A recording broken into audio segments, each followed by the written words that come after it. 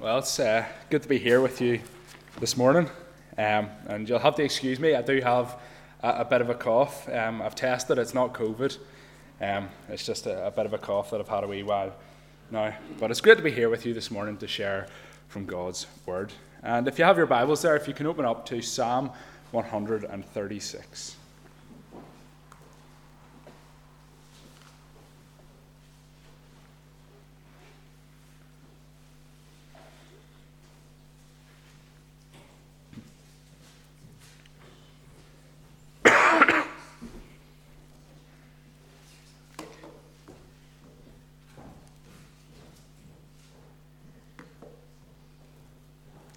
And we'll take the time to read this whole psalm together, Psalm 136.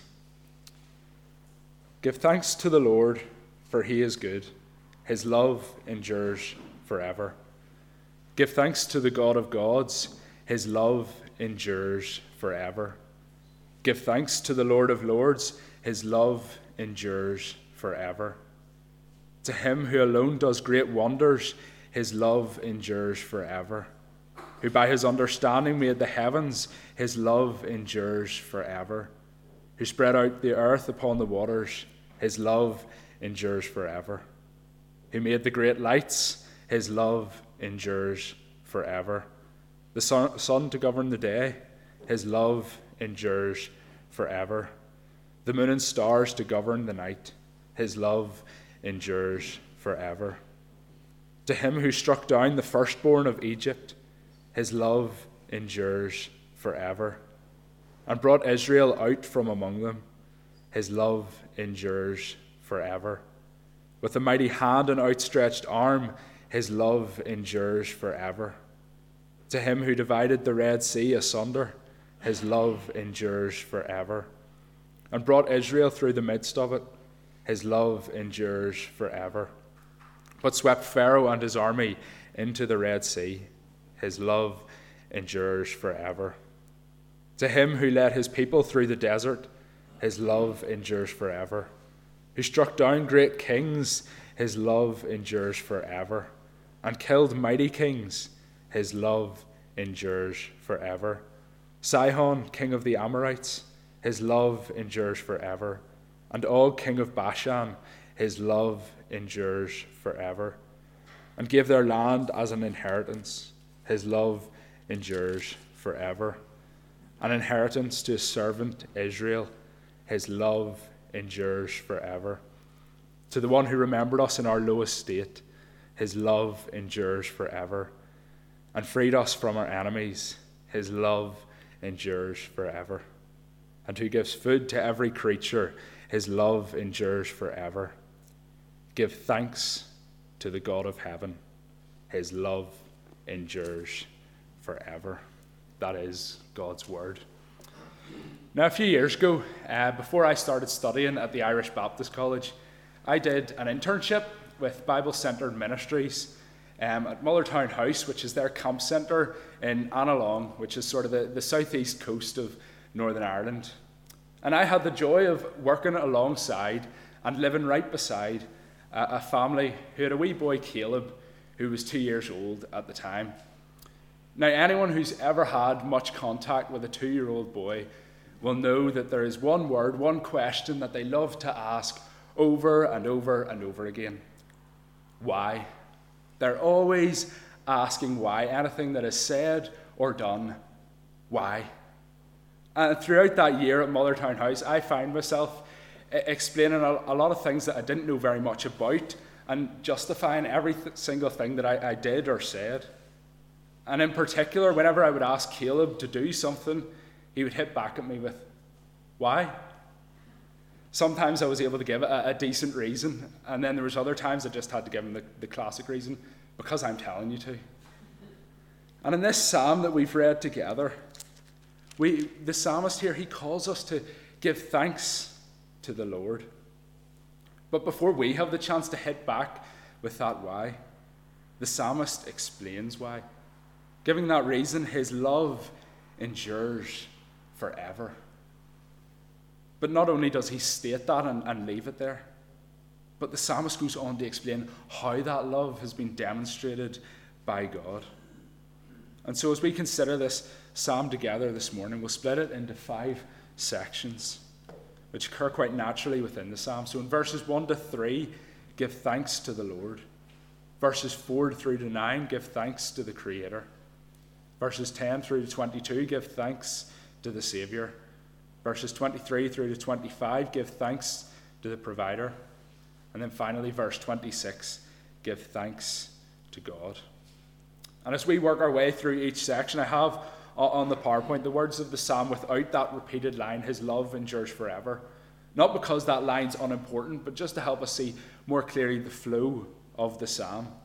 But we're going to continuously be referring back to that line, because it is the fact that the love of God endures forever that underpins all that is said about who God is, what he has done, and what he continues to do throughout this psalm.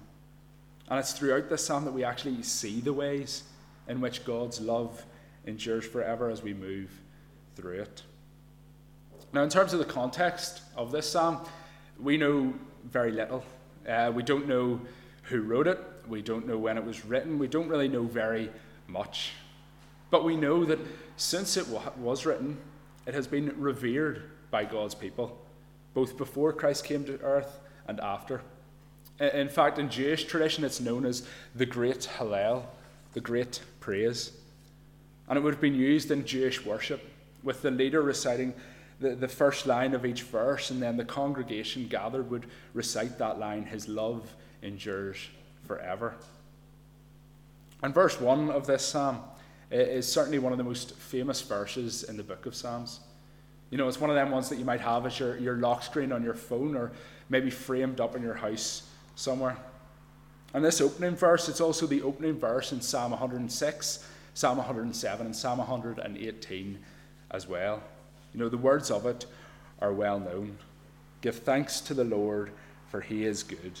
His love endures forever. And along with verses 2 and 3, verse 1 calls us to give thanks to God. Give thanks to the Lord. Now, whenever the word Lord appears like that in all capital letters in the Bible, it's the translation of God's personal covenantal name, Yahweh. The God that the psalmist is calling us to give thanks to isn't some general deity that we know nothing of.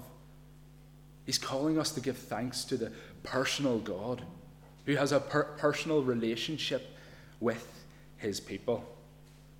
And this God is the one true God. The psalmist describes him as the God of gods and the Lord of lords. These are our superlatives, describing God as the greatest God and the greatest Lord. They describe the supremacy of the one true God in a world that's filled with many false gods and many human rulers who want to be gods.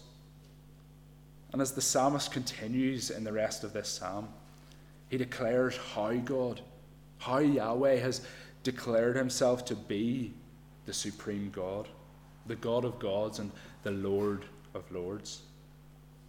And he begins by taking us right back to the beginning, right back to creation, as he calls us to give thanks to the Creator in verses 4 through to 9.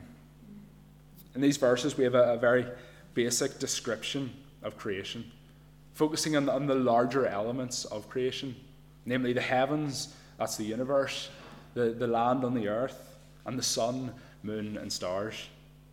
And those first two, the heavens and the lands, they demonstrate that he is the God who created space. While the next two verses concerning the sun to govern the day and the moon and stars to govern the night, indicators of time, they demonstrate that he is the God who created time. And these verses, they build up a picture of a God who is really big, the God of space and time. Everything that exists comes from him. The universe and everything in it has a beginning, and its beginning is God. For the naturalist, the atheist, the universe came from nothing. But that view is baffling, both scientifically and also in our human experience. You see, these verses in Psalm 136, they're not cosmological in the sense that they don't tell us the exact details of how the universe came to be. These verses, they don't try to claim that, God literally had two hands spreading out the land over the water. This passage, it's not part of a science textbook, but it is there to teach us an important lesson about creation. Because it teaches us that creation flowed from and was a demonstration of God's love. The universe was literally built on love. Out of his love, God created the universe and everything in it. Therefore, through this passage, we know that love exists because the universe exists. For the naturalist, for the atheist, the universe was built on nothing. And so it has no inherent value. Nothing in it has any inherent value, even human life. And love, well, it doesn't actually exist. It can't be anything more than a biochemical reaction. And so it doesn't matter what anyone does. There's no such thing as moral and immoral, because the universe comes from nothing. But thankfully, that is not the truth. Because the Bible tells us about the God who created the universe out of his love. And so when it comes to talking about issues such as abortion, and issues like euthanasia, that put an end to human life, we know that human life was created out of God's love. And that was the epitome of his creation. When he saw it, he said it was very good. And so it has value and purpose in him. Think about it this way. If I print out a picture of a mountain range or whatever, and I rip up that picture and put it in the bin, nobody's going to care because it doesn't have any value. It's just a printed picture. But if I take a picture that a child has drawn for me, and right in front of that child, I rip up that picture and put it in the bin, well, that child is going to be rightly grieved because of the love and care that they put into drawing that picture. And with God, human life is created in his love. And so if we turn around and say that it doesn't always have value, and that we have the right to choose when it will end, then we're disregarding God's love. God's love is what gives value and purpose to life. And so we're called to give thanks to our loving Creator for his love demonstrated through his creation. And then in verses 10 through to 22, we see we see that God's demonstration of his love, it didn't end at creation, but it continues throughout history with his people. As we consider our third point, give thanks to the Saviour. Now, following creation, the first man and woman, Adam and Eve, they sinned against God. And humanity was infiltrated by sin, and that relationship with God was damaged. But God had promised Adam and Eve that he would bring a Saviour who would crush the head of the serpent that deceived Eve, and therefore would defeat sin and death. And as the storyline of Genesis goes on, God then promises to Abraham that from him he will create a nation through which that Saviour will be born. And so we see the formation of the nation of Israel. However, this nation of God's chosen people ended up in slavery in Egypt for over 400 years. Things were dire, and it seemed as if God might have forgotten. But then he rescued them. He brought them out of slavery and led them to a promised land. And it's this event that the psalmist goes to next as the great demonstration of God's love in history. And in verses 4 to 9, we saw God's power over nature. And now in verses 10 through to 22, we see God's power over human forces. After 400 years in slavery, the Israelites, they may well have been thinking something along the lines of, does God's love endure forever?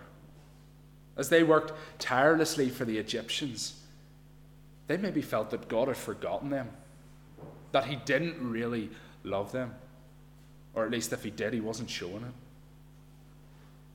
But God demonstrated his love once again, as he saved them from their slavery, even splitting the Red Sea into two so that they could pass through it and escape the pursuing Egyptian army. And again, his love didn't end there, because he followed through with that salvation until its completion in the Promised Land. He guided and protected Israel through the desert. And when they reached the land that he promised them, they encountered many great kings and forces. But once again, God's love proved faithful as he gave them victory over these kings. In verses 17 through to 21, the psalmist tells us that God struck down great kings, killed mighty kings, Sihon, king of the Amorites, Og, king of Bashan.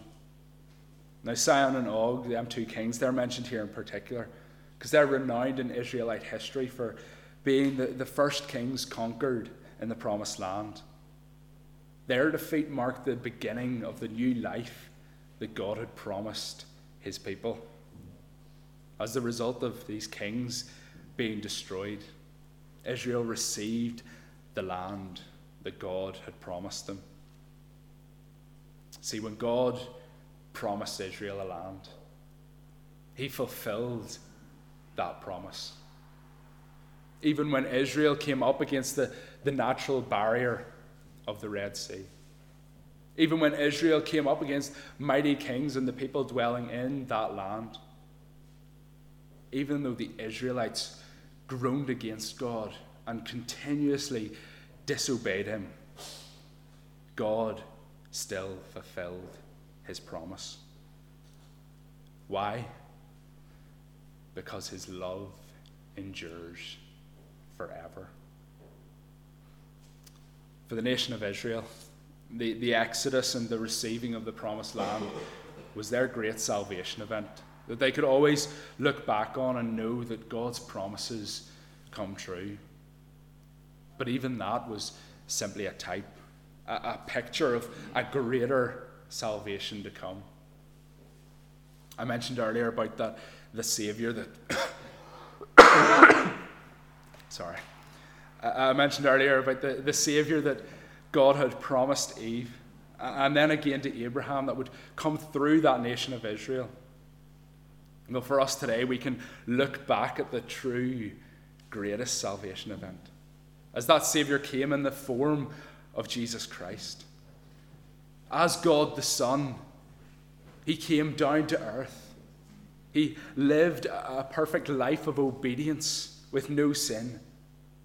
And then he died on the cross and rose again to free us who have faith in him from not just the punishment for our sin, but from sin entirely, so that we can be reconciled with our Creator, God.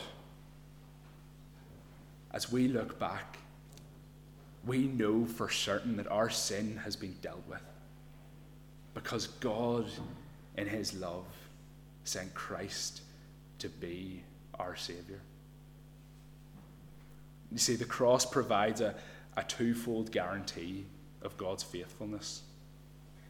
To those in Christ who trust Jesus as their Lord and Savior, the cross guarantees the forgiveness of sin, a restored relationship with God, and eternity in heaven.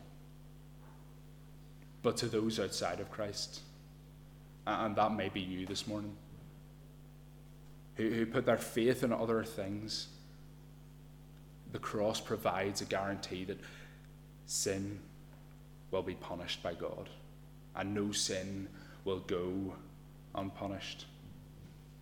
Either Christ took the punishment for your sin, which you can be sure of through faith in him, or you will take that punishment yourself after this life. But for those of us with faith in Christ, as we go on through this desert, this wilderness of life, this period between the act that secured our salvation and the culmination of it, we can look back at the cross and know that God's love endures forever.